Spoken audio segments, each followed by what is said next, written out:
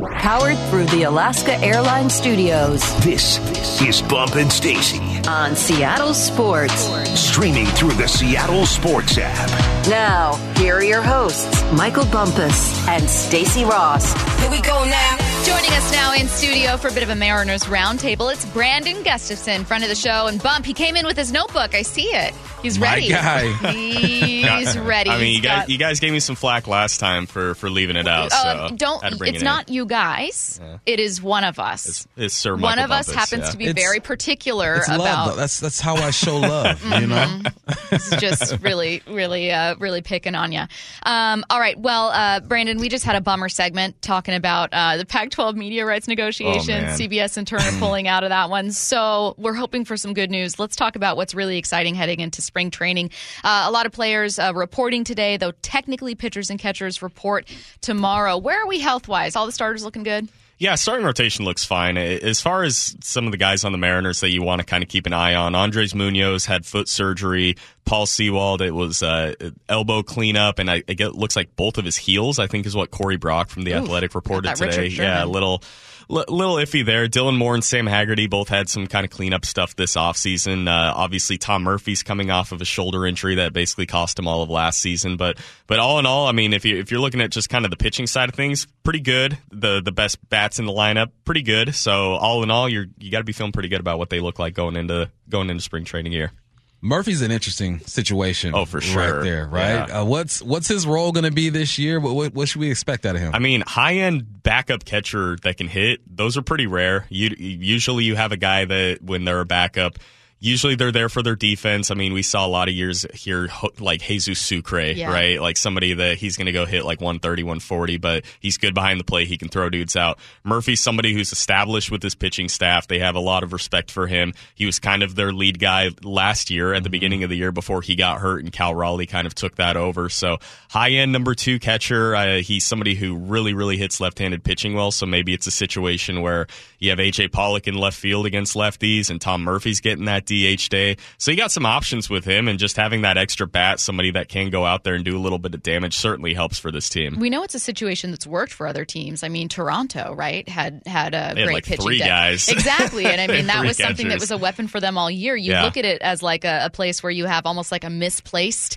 embarrassment of riches, and instead that was something that was really to their benefit. Yeah, and for the Mariners, I mean, you have these 2 guys. Luis Torrens isn't a part of the club anymore. He signed a minor league deal with the Chicago Cubs, but they traded for somebody who's really interesting, Cooper Hummel. He's a catcher outfielder, not super great behind the plate and hasn't really stuck at the big league level yet, but really high on base guy in the minor leagues. He's always hit in the minor leagues, so he's somebody that you might want to keep an eye on as like that 25th, 26th guy on the roster. It looks like it's a little bit of an uphill battle for him to make it just based on who's ahead of him, like a Dylan Moore, like a Sam Haggerty, like a Tommy La Stella.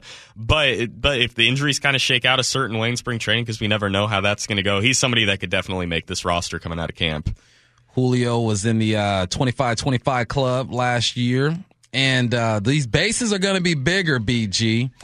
And it makes me wonder. They shut Julio down last year. They're like, look, man, we don't want you to get hurt. You know what I'm saying? You sit there and wait for the ball to be in play. It's not worth it. How aggressive do you think the Mariners will be with their base running this year, and specifically with Julio and guys like Haggerty? Yeah, Julio will be the interesting one, because part of the reason that they're expanding the bases isn't just to speed the game up, have guys that are taking off more often, but they think it's actually safer for these guys to sliding into the bases. They think that it'll be a little bit safer overall for these base runners. So Julio's one to keep an eye on, because he's somebody that could go out there and with these new bases mess around and have a 30-30, even 40-40 season. But again, his value is what he can do in the batter's box. So I could still see him having 20-25 stolen bases. But guys like Haggerty, Dylan Moore, even Colton Wong, he stole 17 bases last year. He could be a guy that goes out there and steals 25-30 for you. So they've got a few guys. Even Teoscar's not a huge stolen base threat, at least in his career, but he's a pretty dynamic power speed guy. Maybe you see him on the run a little bit more too. So just having the game kind of have that element to it again that we've seen really decline over the last 10, 15, 20 years, I think that's going to be really exciting. The larger bases, now measuring 18 square inches, like Bump mentioned, are one of 4 things fans need to be aware of this year as far as new MLB rules. You've also got the pitch clock limits on how many times you can try to get someone out, and then, or not get someone out. Sorry. Yeah, pick off. Limit on pickoff. And then also you've got the shift.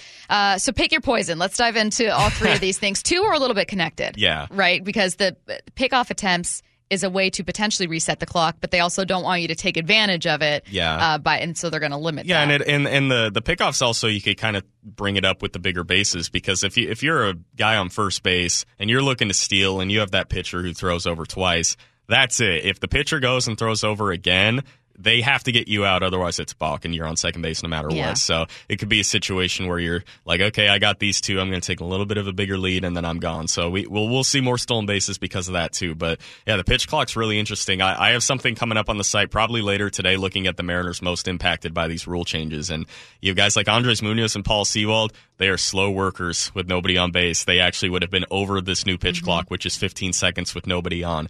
With a runner on base, it's 20 seconds. So PitchCom, the new thing that they implemented last year, Cal Raleigh, we were talking to him at the Mariners luncheon the other week, and he was saying that, hey, with nobody on base, just to speed it up, we're probably going to go fingers. It's probably faster, but with guys on base, you need to use that PitchCom. You can't be back there running 4 or 5 finger sequences for these guys with this limitation, because it's from the moment that the pitcher gets the ball back from the catcher or the umpire, that's the start of the clock. Jeez. The clock ends essentially when the pitcher starts their motion. That's it. So you only have 15, 20 seconds. And on the other side, batters have to be back in the box with, I believe it's 7 or 8 seconds left in both sequences. So you're not going to have the guys that can go out, take their helmet off, wipe the sweat off, do both their batting gloves, spit into it, grab some dirt. Like, you're not going to be able to do that. You're not going to have these guys that are taking 10, 15, 20 seconds to kind of reset, get their breath after a bad call maybe, and go in there. So the game is really going to speed up. And yeah, we're going to see a lot of that impact the pitching side. But I really do think, just kind of looking at some of the numbers available on StatCast with like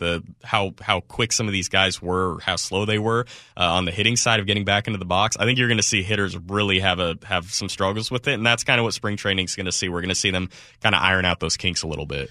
Are we going to see a clock like in the NFL in the back of the end zone? You know, you got the play clock. Is there going to be a clock somewhere where everyone can see how much time is left? So at T-Mobile Park, at least, they've had a clock over the last few years because they've kind of been preparing for this. The writing's been on the wall, and there are certain things like if a catcher or a pitching coach goes out to talk to a pitcher, they only have a certain amount of time that they can do that. So if you're at T-Mobile Park and you're looking out, it's kind of left field above the bullpen. You'll see a clock out there, and that'll be kind of what the umpires are able to look at. It sounds like the umpires are also going to have a device on them, the home plate ump at least, to kind of help enforce that clock. Maybe it's like, okay, it gets down to 0, it buzzes, like, okay, timeout, like, you know, we're putting a ball in the count or something like that.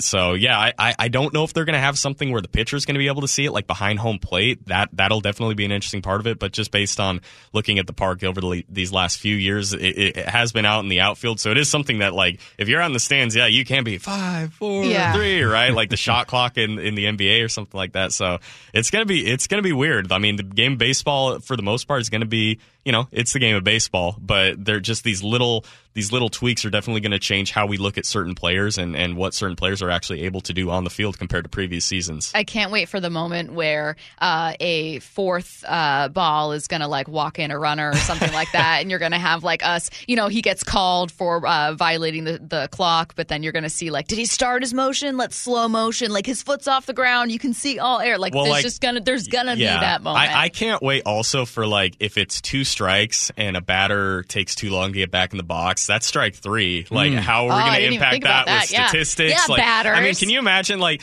Aaron Goldsmith loves the immaculate inning more than anything in this world. He loves 9 pitch, you strike out the side, right? Like, can you imagine if this guy has 8 strikes in a row, gets 2 strikeouts, it's an 0-2 count, so he takes that just a second too long to get back in the box? Like, that's an immaculate inning, technically. Like, I wonder how Goldie and some of these other guys are going to be handling which batters, which Mariners batters might struggle with that kind of timing? So, Cal Raleigh, Ty France, and Julio with nobody on were the 3 slowest guys on the team. And they were all either like a little above the clock or like right up against it. With runners on base, JP was the slowest. Dylan Moore Colton Wong and I think it was Gino Suarez were the other guys that were a little slower. So, yeah, I mean, guys have their routines. I mean, I talk about with Bob Stelton all the time. We talk about like what Diego Castillo does out on the mound. He likes to mess with his glove and he kind of fixes both of his sleeves. On the hitting side, I mean, guys, you see them. They go out there, they take off their batting gloves, they kind of try to reset a little bit. They're really not going to be able to do that. So how these hitters who are so routine oriented go about their business going forward is going to be really cool to see during spring training. Man, that OCD is going to kick in for some of those dudes, man. It's gonna be like, oh, crap.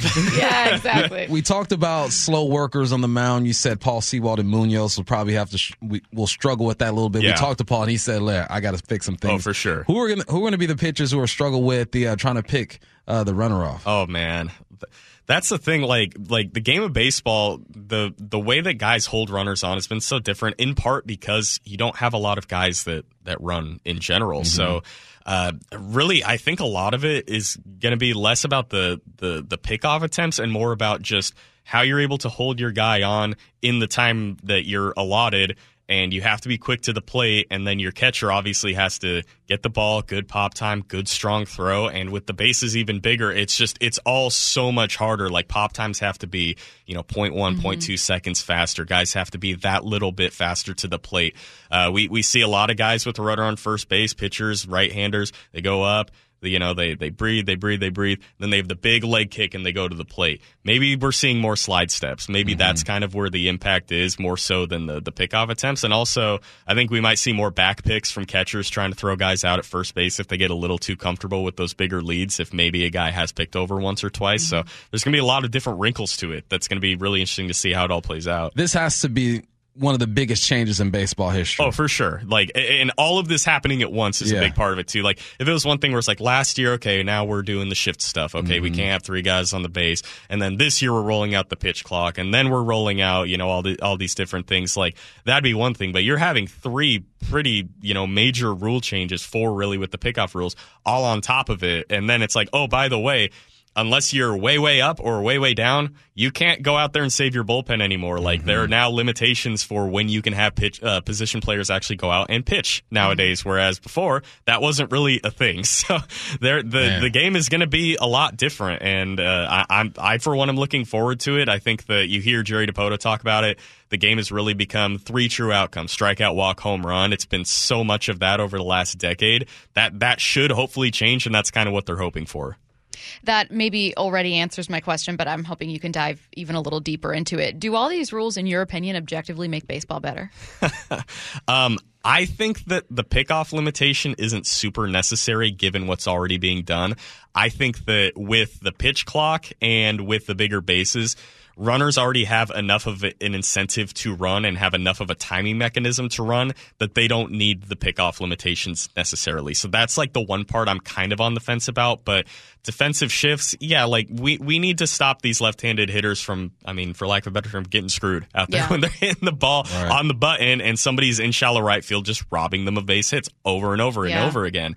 We need to put the ball in play more. We do need to speed the game up. I think the goal is to get it around 2.5 hours. Baseball typically takes 3 to 3 hours and 10 minutes, something like that. So I think that overall the changes are pretty good. I think that the pickoff thing is the thing I'm kind of a little hesitant about. And obviously they can change these things if it's not working. They can change it in season if they really wanted to. But all in all, it's good for the game. We need to get away from just strikeout, walk, home run. And I think that a lot of this will help in that regard.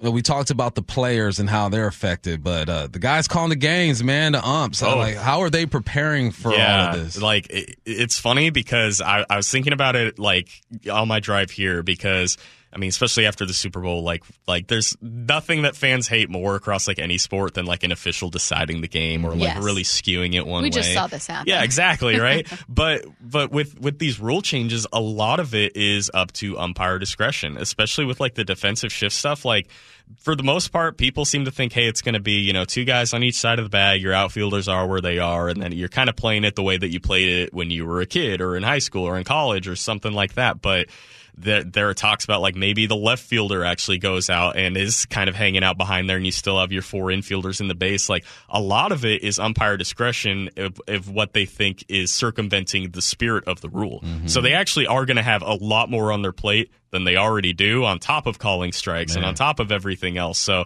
the umps are gonna be really put under the spotlight this year for better or worse, and hopefully, kind of like with the players adjusting to the clock and whatnot in spring training, hopefully the umps kind of get in a good groove of it during spring training, and we're able to get a month or so of these games, of this live action, to where once we get to opening day, it's a little more solidified and everybody's kind of in a good place for it. Anything on your notebook we didn't cover, Brandon? Not really. I mean, I do think that just the idea that like a batter being out of the box for just a split second too long, and all of a sudden it's like, oh crap, it went from 0-1 to 0-2. Yeah, and it changes the complexion of that at bat. Stuff. I mean, just one ball or one strike, and either way, just drastically changes at bats and outcomes, and the statistics on the difference between like a 1-0 count and an 0-1 count, or a 1-2 count and a 2-1 count. Like it's like a 150 batting average difference between those numbers. So you're going to be seeing a lot of that go. And I think just something else is, pitcher health. Maybe guys are, taking a little bit of a breather in between, maybe going a little too fast, is something that we see have an inverse health effect on some of these guys. That remains to be seen. But I'm really looking forward to paying close attention to these spring training games and seeing how these rules play out. Remind me what you said you had coming out on SeattleSports.com. So with some help from your guys' interview with Jesse Rogers yesterday, it was fantastic.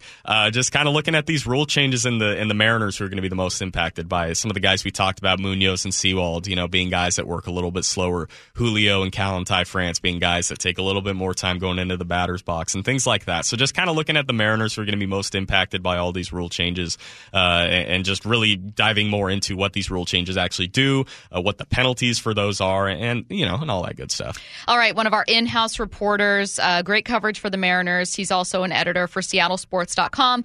You guys go to SeattleSports.com to read the latest, not just from our show. You can check out our podcast, Bumps videos, links to that on there, as well as to the YouTube page. Also, if you're already listening via the Seattle Sports app, you don't have to go to a separate website. You just hit the news icon, and you are connected to SeattleSports.com, and you can read all these articles that Brandon is talking about. He is Brandon Gustafson of SeattleSports.com. Thanks, Brandon. Thanks, SBG. Right. Edumacation. Let's get to headline rewrites. Extra, extra, read all about it. Headline rewrites. We must make headlines. The real story behind the headlines in today's news with Bump and Stacy. Man, we're getting that new BG dropping later today. Hey. Wow, we got that new BG. Man. Headline number one, the Kraken lost their 2-1 third period lead and lost in a shootout last night to the Jets. What's the real headline? Yeah, they're feeling the absence of their leading scorers, what's happening with the Kraken right now. That is Andre Burakovsky. He's on the injured reserve list week to week with a lower body injury. Not sure when he's coming back. Scoring depth has been a strength. You just haven't seen it of late. Yeah, we talked to our insider, Andy Ide, and he goes, we need somebody selfish in front of the net. We need somebody hitting those clappers out there, making that goaltender work, man. So that's what happens, though. You lose your leading scorer, and everyone's like, okay, what do we do now? No, you take it. No, you take it. No, you take it. Everyone takes shots. Keep clapping that thing. Everyone needs to be Kobe. Everyone needs a Mamba mentality out there is what they all need, right? Like, I like the way he explained it, though, Bump. I'm so glad you referenced back to that interview. He said, Andre Burakovsky, he is one of those selfish guys. Mm-hmm. He's a guy that'll take a shot. He's a guy that'll say, no, I'll handle this one. And what you're getting now are guys going like, I'll just pass it to you. I'll take the assist. I'll take the assist on this one, that point. No. Nah. Take the shot. He also said you're seeing a bit of a dry spell for a couple different guys, whether it's Yanni Gourde, whether it's Matty Beniers, who, yes, the latter's been dealing with injuries, but did return to practice. He's back out there. So hopefully the dry spell ends and you start seeing some of that scoring depth show up. Headline rewrites. Headline number two, one half of the ESPN Hydra, that is the draft experts there, Todd McShay, has the Seahawks taking Tyree Wilson, Texas Tech defensive end, at number 5 in his latest mock draft. What's the real headline? We're starting to see the same name pop up over and over again for Seattle. Yeah. And you know what?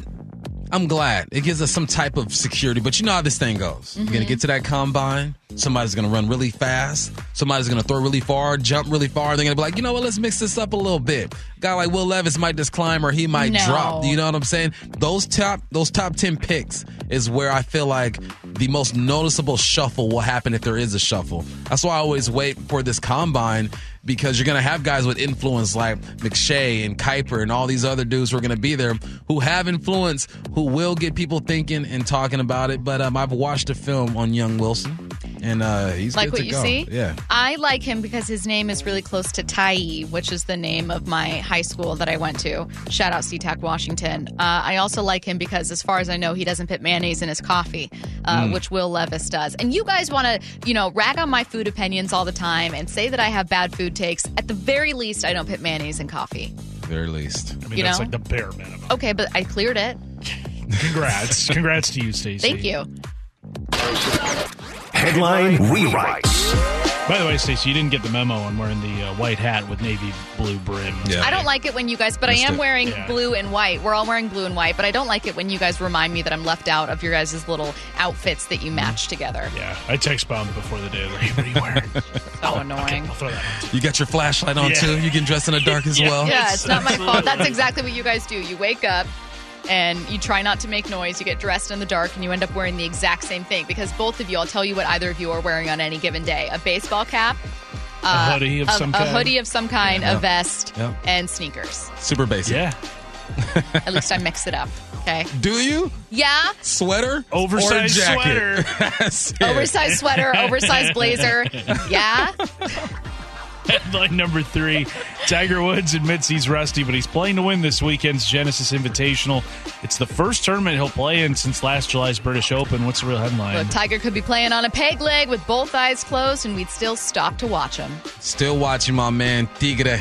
Tigre, you go out there and do your thing, man. I don't care if you are 5 over through 5, looking like me out there on the golf course. Whenever Tiger shows up, the cameras are going to show up, the masses are going to show up, and you just want to witness the last stretch of his career. He also said, look, when he feels like he can no longer compete to win, then he's going to be done. So I think this tournament is going to be a nice little barometer of where he is physically and mentally. Just enjoy it while it lasts. Okay, I need to clarify something. People are accusing me of wearing men's extra large blazers. Oversized blazers are a thing right now. They are in. My Gen Z kings and queens are celebrating them, okay? You know what's messed up? What? Oversized stuff is in. You It know is why? in. Because my wife wears all my sweaters now. Oversized stuff is in and it's cool, okay? Okay? Okay. I'm believe just saying. I believe you. I Somebody did get say, a lot though- of comments about what I wear, and I'm like, okay. Somebody no said one's we talking should about have, what all the men here wear. All the men here wear the same 5 things every day. I only get Quarter comments. zips. Yeah, it's just us. Stacey, your hair's awful today. Just kidding. No one says that. Everyone. Somebody said we should have show shirts. I am down for that. I would love to have show shirts with just my face Show- on them, and show then like a jerseys little or face something? of Bump and a little face Get of our Curtis. uniforms. Yeah, We got to pick a game day. Like, all right, it's game day. Boom. Yeah. We're wearing Don't forget Till Tuesdays are on coming Tuesdays, back. yeah, during baseball season, it's Till Tuesday. God, when does that start? Can we wait until the start of the season? We're not doing this in spring training. If we're doing are we? it in regular season, the first Teal Tuesday is going to be, I believe, April 4th. Yeah, that looks right. Upset. that Mark your Teal calendars, Tuesday's coming folks. back. Mark your calendars. I never The day wanted you this. created. No, the You day created Did I this. create it? Yes, you I did. thought I was democratically outvoted I because thought this it is a was- democracy. I thought it was you and me, Bump, showed up one day. No, it was you guys. Wearing it was teal. no. I'll Yeah. tell you what it is. And Mike We- Lefko was wearing teal, too. Yes, That's and him. we Right. put it out to the people, and I said, I'll go along with Teal Tuesday if everyone votes to go along with it. And everyone voted, and because this isn't because I'm not a tyrant, I said, okay, fine, I'll go along with Teal Tuesday, and I did it unhappily, but I did it. I think it was happily by the end of the year. I think you came around to it. Don't forget to you could watch it, the debut episode of The John Schneider Show tomorrow at 4 p.m. with Wyman and Bob. The Seahawks GM will be on every single Thursday between now and the first round of the NFL Draft. That's The John Schneider Show tomorrow, 4 p.m. with Wyman and Bob. Coming up, Eric Bieniemy is a favorite for a play caller position with another team. We'll tell you who it is next. Bump and Stacy Powered through the Alaska Airlines Studios. on Seattle Sports. Here are your hosts, Michael Bumpus and Stacy Rost. Taking a look around the NFL, we are going to start in Washington, the other Washington. I mean, some people say the other Washington to mean our state, but I'm doing it to mean D.C. So take Gotcha. that, D.C. Eric Bieniemy, obviously offensive coordinator for the Kansas City Chiefs, will interview for the Commanders' offensive coordinator job tomorrow. He's considered, quote, a top candidate, according to Ian Rappaport. If it ain't head coach, don't do it, Eric. Why would you leave? You got Pat Mahomes. You're going to be in the Super Bowl again in the next couple of seasons for sure. So this is now the narrative that I shouldn't say now the narrative. It's been a narrative out for a while. But one of the conversations to come out about Bieniemy is, oh, well, with Kansas City, he's in Andy Reid's shadow. Well, wait a minute. But it seems that this only applies to Eric Bieniemy because there are plenty of other offensive coordinators that are coaching under offensive-minded head coaches that seem to get jobs and find other opportunities elsewhere. Yeah, there is, but there's no other Andy Reid. Andy Reid is, first or second best active coach in the league right now. You throw Belichick up there. It's probably him and Belichick, honestly. So I understand when people say that, but I also think of just your mental health, Eric Bieniemy. Do you want to go to Washington, D.C. with the Commanders, all that's going on over there? But I also understand a man's need to walk on his own, right? To make his own path. And as long as he's Washington? Hey, I'm saying that's the competitor in him. If he goes to Washington, it's because he wants more control. He wants to get from behind Reid's shadow, but I would not suggest it. Someone said, but is he getting any of the credit under Reid? I mean, no. I think a lot of people are looking at Reid, but I think that, again, I think that the problem for Eric Bieniemy is in part working under Andy Reid and in part that people just genuinely don't give him enough credit. And I think that you see other people get credit despite being under. So look at, we talked about defensive coordinators yesterday. So you've had Brandon Staley working with Aaron Donald and Jalen Ramsey. You've had two different guys, Robert Saleh and obviously DeMeco Ryans, working with one of the best defenses in football with the 49ers. I know that defenses are different from offenses, but those guys got tons of credit. They weren't working under defensive head coaches, but for working with great players, right? Like, yeah. I'm just saying, like, you've seen other examples of it happening. Yeah, I just think Andy Reid is just in a class of his own. All right. Next up here, we're heading down to Jacksonville. Wide receiver Calvin Ridley. I know a lot of you guys completely spaced and forgot that he'd been traded since he didn't play. Well, he has applied for reinstatement into the league. He sent in that application today. This also from Ian Rappaport. Don't forget, he was suspended in 2022 for betting on NFL games during the 2021 season. Do not sleep on Jacksonville. You got Trevor Lawrence over there. You got Etienne, the running back. You got Christian Kirk had 1,000 yards. Zay Jones, 823. Evan Ingram, the tight end, 766. Now you add Ridley, and don't forget Marvin Jones over there. I'm telling you, I'm looking at this young team. I'm looking at their division. Houston, we'll see what they do in the draft. Indianapolis coach with, who's over there? Who's head coach over there now? Anyway, no quarterback over there. Tennessee, AFC South might be wide open. Now, the NFC South is more wide open, but Jacksonville Jaguars, don't sleep on them. Yeah. In addition to Tyree Wilson at number 5, Todd McShay mocks Brian Branch to Seattle. Brian Branch, pick number 20. He's a safety. Safety from Alabama. A safety at number 20? So this is, if that goes down, that means they're releasing Jamal. And they're looking for a safety. They're trying to save some money. They release Jamal. You got Ryan Neal and Quandre. You're going safety. That's the only way that makes sense to me. I just need to see the Jamal Adams trade work out. Me too.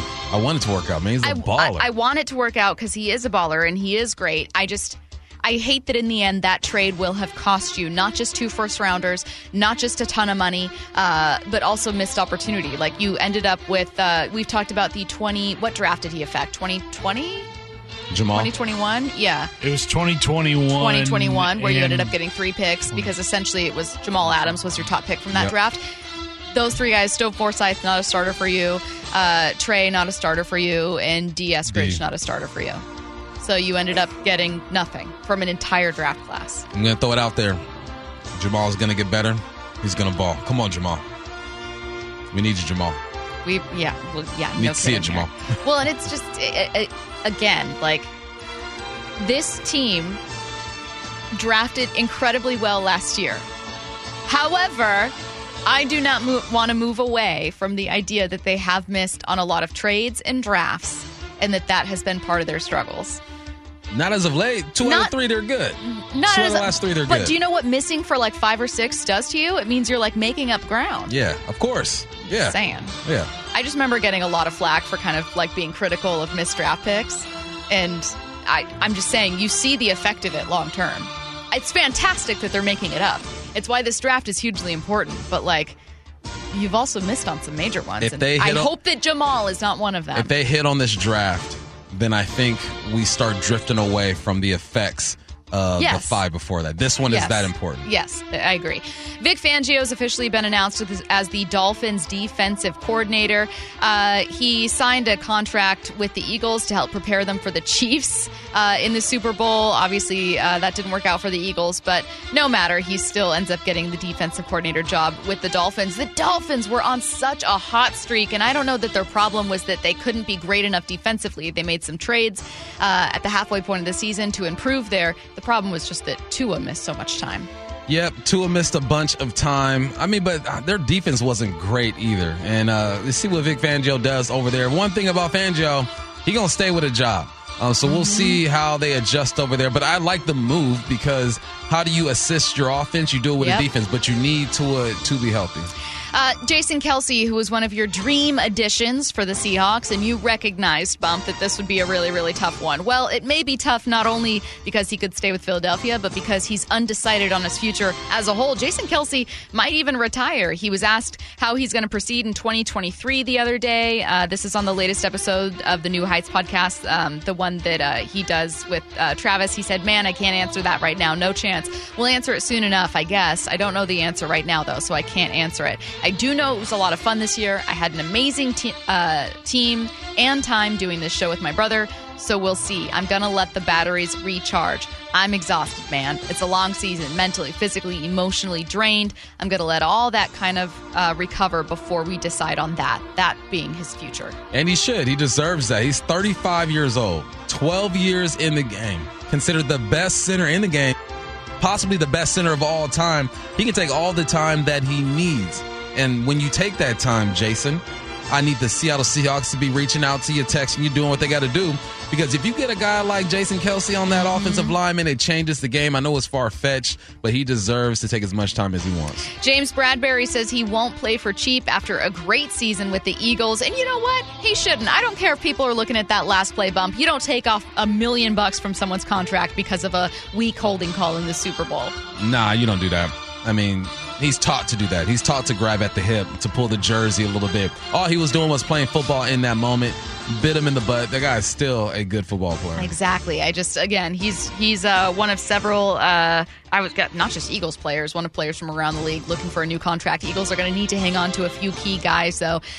He's one of them, even though he doesn't get the name recognition this year that someone like Hassan Reddick did. Maybe Hassan Reddick doesn't even, who's not a free agent, but maybe he doesn't even have the kind of season he had for Philadelphia, right? Like, we've talked about how hard it is for Super Bowl appearances, winner or loser, to try to repeat that success the following season. The Bengals were able to do it, and good on them. But for the Eagles, not only do you got to hang on to key guys, are you going to get 70 sacks in a season again? No, I wouldn't count on it. And here's the thing with Hassan Reddick. They schemed up. They schemed him up. Yeah. Where's his coach now? Defensive coordinator. He gone. What are they going to bring in? How are you going to scheme these guys up? Are you just going to continue what they did last year? Are you going to change things? There's some questions to be answered over there. Well, speaking of the Eagles defensive coordinator, last story here, I'm heading to the Bengals. It doesn't sound like it just yet. The Eagles defensive coordinator, former defensive coordinator, Jonathan Gannon, is now the head coach with the Arizona Cardinals. Because he has been hired as head coach, all other candidates for that position, obviously returning to their previous jobs or interviewing for other coordinator jobs. A candidate for that position who is returning to his previous job and staying there is Bengals defensive coordinator Lou Anarumo. Bump, in your way too early prediction for the season, are you ready to doubt the Bengals again? No, I'm not doing that again. Not again. Fool me once, shame on me. Fool me twice? Fool me twice? You can't get fooled again. Can't get fooled again. You can't get fooled again. That's exactly right. All right, plenty to come still in the show. I wanted to get back to it at noon, but we might jump into it a little bit early here. Earlier in the show, in fact, to open the show, we talked a lot about what Andrew Brandt had to say about paying quarterbacks. Let's get back into that conversation. Did Patrick Mahomes disprove something, or is he forever an exception to the rule? Don't go anywhere.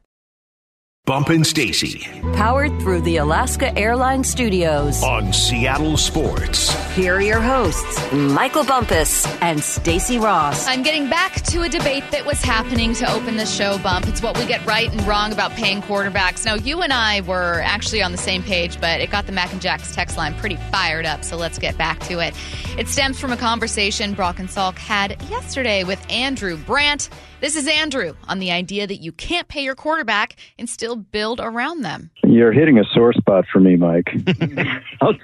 I'll tell you what. I did Philly radio, same question about Hurts. I did Cincinnati radio, same question about Burrow. I did L.A. radio, same question about Herbert. Listen, let me try to be very clear on this. It's a cop-out. It's a tired excuse for teams, for fans, for media to say, you can't build a Super Bowl roster if you have a high-level quarterback. That, to me, is such BS. Such BS. Now, I think you and I both agree that if you've got a high-level quarterback, if you've got Joe Burrow, if you've got Allen, if you've got Mahomes, whatever, pay that man. Pay that man because it's going to be worth it. The conversation naturally evolved here in Seattle. What do you do if you've got a mid-level quarterback? And I am going to push back on the idea that that Geno or that any other mid-level quarterback is getting high-level money. There are two different salaries we're talking about here, Bump. Yeah, there's 3 levels when it comes to a player's identity and their worth in NFL. There's the rookie contracts. There's the middle tier guy, and then there are quarterbacks who are the face of the NFL. Mm-hmm. Those guys get $45 million a year. Soon it's going to be $50-55 million a year. That's just how this game goes. And he breaks it down even more. And the way Brandt is his name? Yep. Andrew Brandt breaks it down. It made me not change the way I look at the salary cap and how money is distributed, but it painted an even clearer picture for me.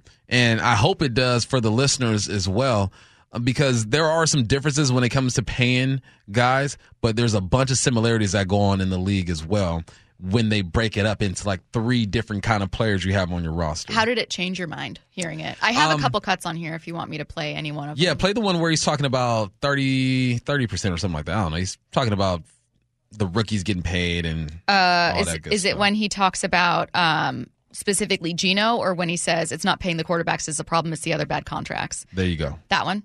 Think about football these days. You got 50 to 70% of your roster is on rookie contracts, first 4 years, right? So give them a conservative $1 million cap figure for each of those guys. So now you've got over half your roster counting about $30 million cap. So now you've got $190 million to deal with the rest of your roster. And again, I can't say this strongly enough. It's not paying your quarterback $40 million that gets you in cap trouble. That is not what gets any of these teams in cap trouble. What gets teams in cap trouble is bad deals that go south, paying the wrong guys, having so much dead money in your cap for deals that didn't work out. And, this is not the issue. It's never the issue whether you can pay a quarterback and build a good roster around it. So hearing that kind of changed your mind? Yeah. He says, look, you're going to pay a bunch of guys $1 million. You can afford, each team has the money to pay one guy on their team more than anybody. Mm-hmm. And on most teams, if you're not a rookie, that is going to be your quarterback. He's the guy you have to invest the most in. He touches the football the most.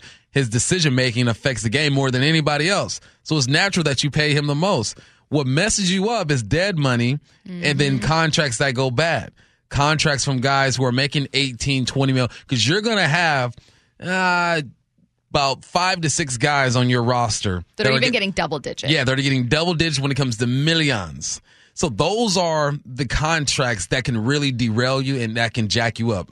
Like you've mentioned a lot of times, if you're not getting a return on your investment, that's what's going to hurt you the most. Paying a quarterback is a necessity.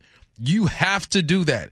If you are paying a quarterback $10 million a year and he's your starter, I'm looking at your organization. I'm saying, what's going on? You guys have like 3-4 injuries. Is this your backup quarterback? Like, what's the deal here? Because you have to pay your quarterback. That's just how business works in the NFL, and it makes complete sense to me. Mm-hmm. But for some reason, it doesn't make sense to a lot of people. Here's what Andrew Brandt had to say about Geno as I transition the conversation to Geno. Yeah, I mean, again, it comes down to cash versus cap. If you're worried about cap and you have a significant veteran roster, you can make some push out. In other words, you can take some short-term gain and have some long-term pain. Obviously, teams like the Rams, the Saints, they've done this repeatedly, and the Rams, for one, are paying the piper now. But if you have a young team, you probably want to structure it a little differently, and you can load some cap. In other words, you don't have to do these signing bonuses that push out the pain.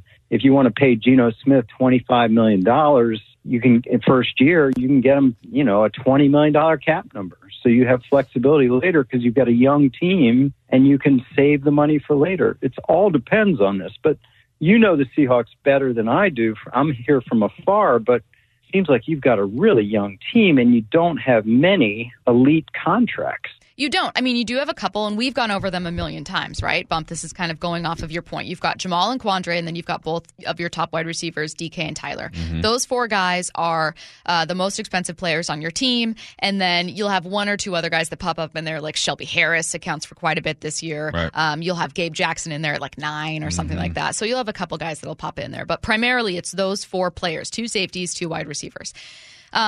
If Geno gets paid, he'll also be one of those players, but it doesn't have to be, he gets $30 million a year, so it's $30 million against the cap this year. That's first and foremost. Secondly, if you push some of it back and you end up paying him when he's not as great, or maybe you move on with a younger quarterback, okay, but the salary cap goes up several $1 million every single year. It went up from last year to this year, 16 or so? I mean, like, if you push it back, okay, $30 million against the cap in 2025 is not $30 million against the cap in 2023. And finally, I want to get back to your point about, hey, you have to pay a quarterback. When you said, if you have a quarterback that's on your roster and he's getting paid $10 million, I'm wondering if he's trash or if you've got like a first-round rookie. And if not, then I'm wondering what you're doing. Let's move this conversation forward. That's where I want to focus, because I got to tell you, we talked about pet peeves to end the show yesterday. Man, Bump, I have one of my own when it comes to quarterbacks. We're moving the conversation forward, not just to talk about that, but whether or not the Seahawks can pay Geno and expect to succeed in 2023. That's next.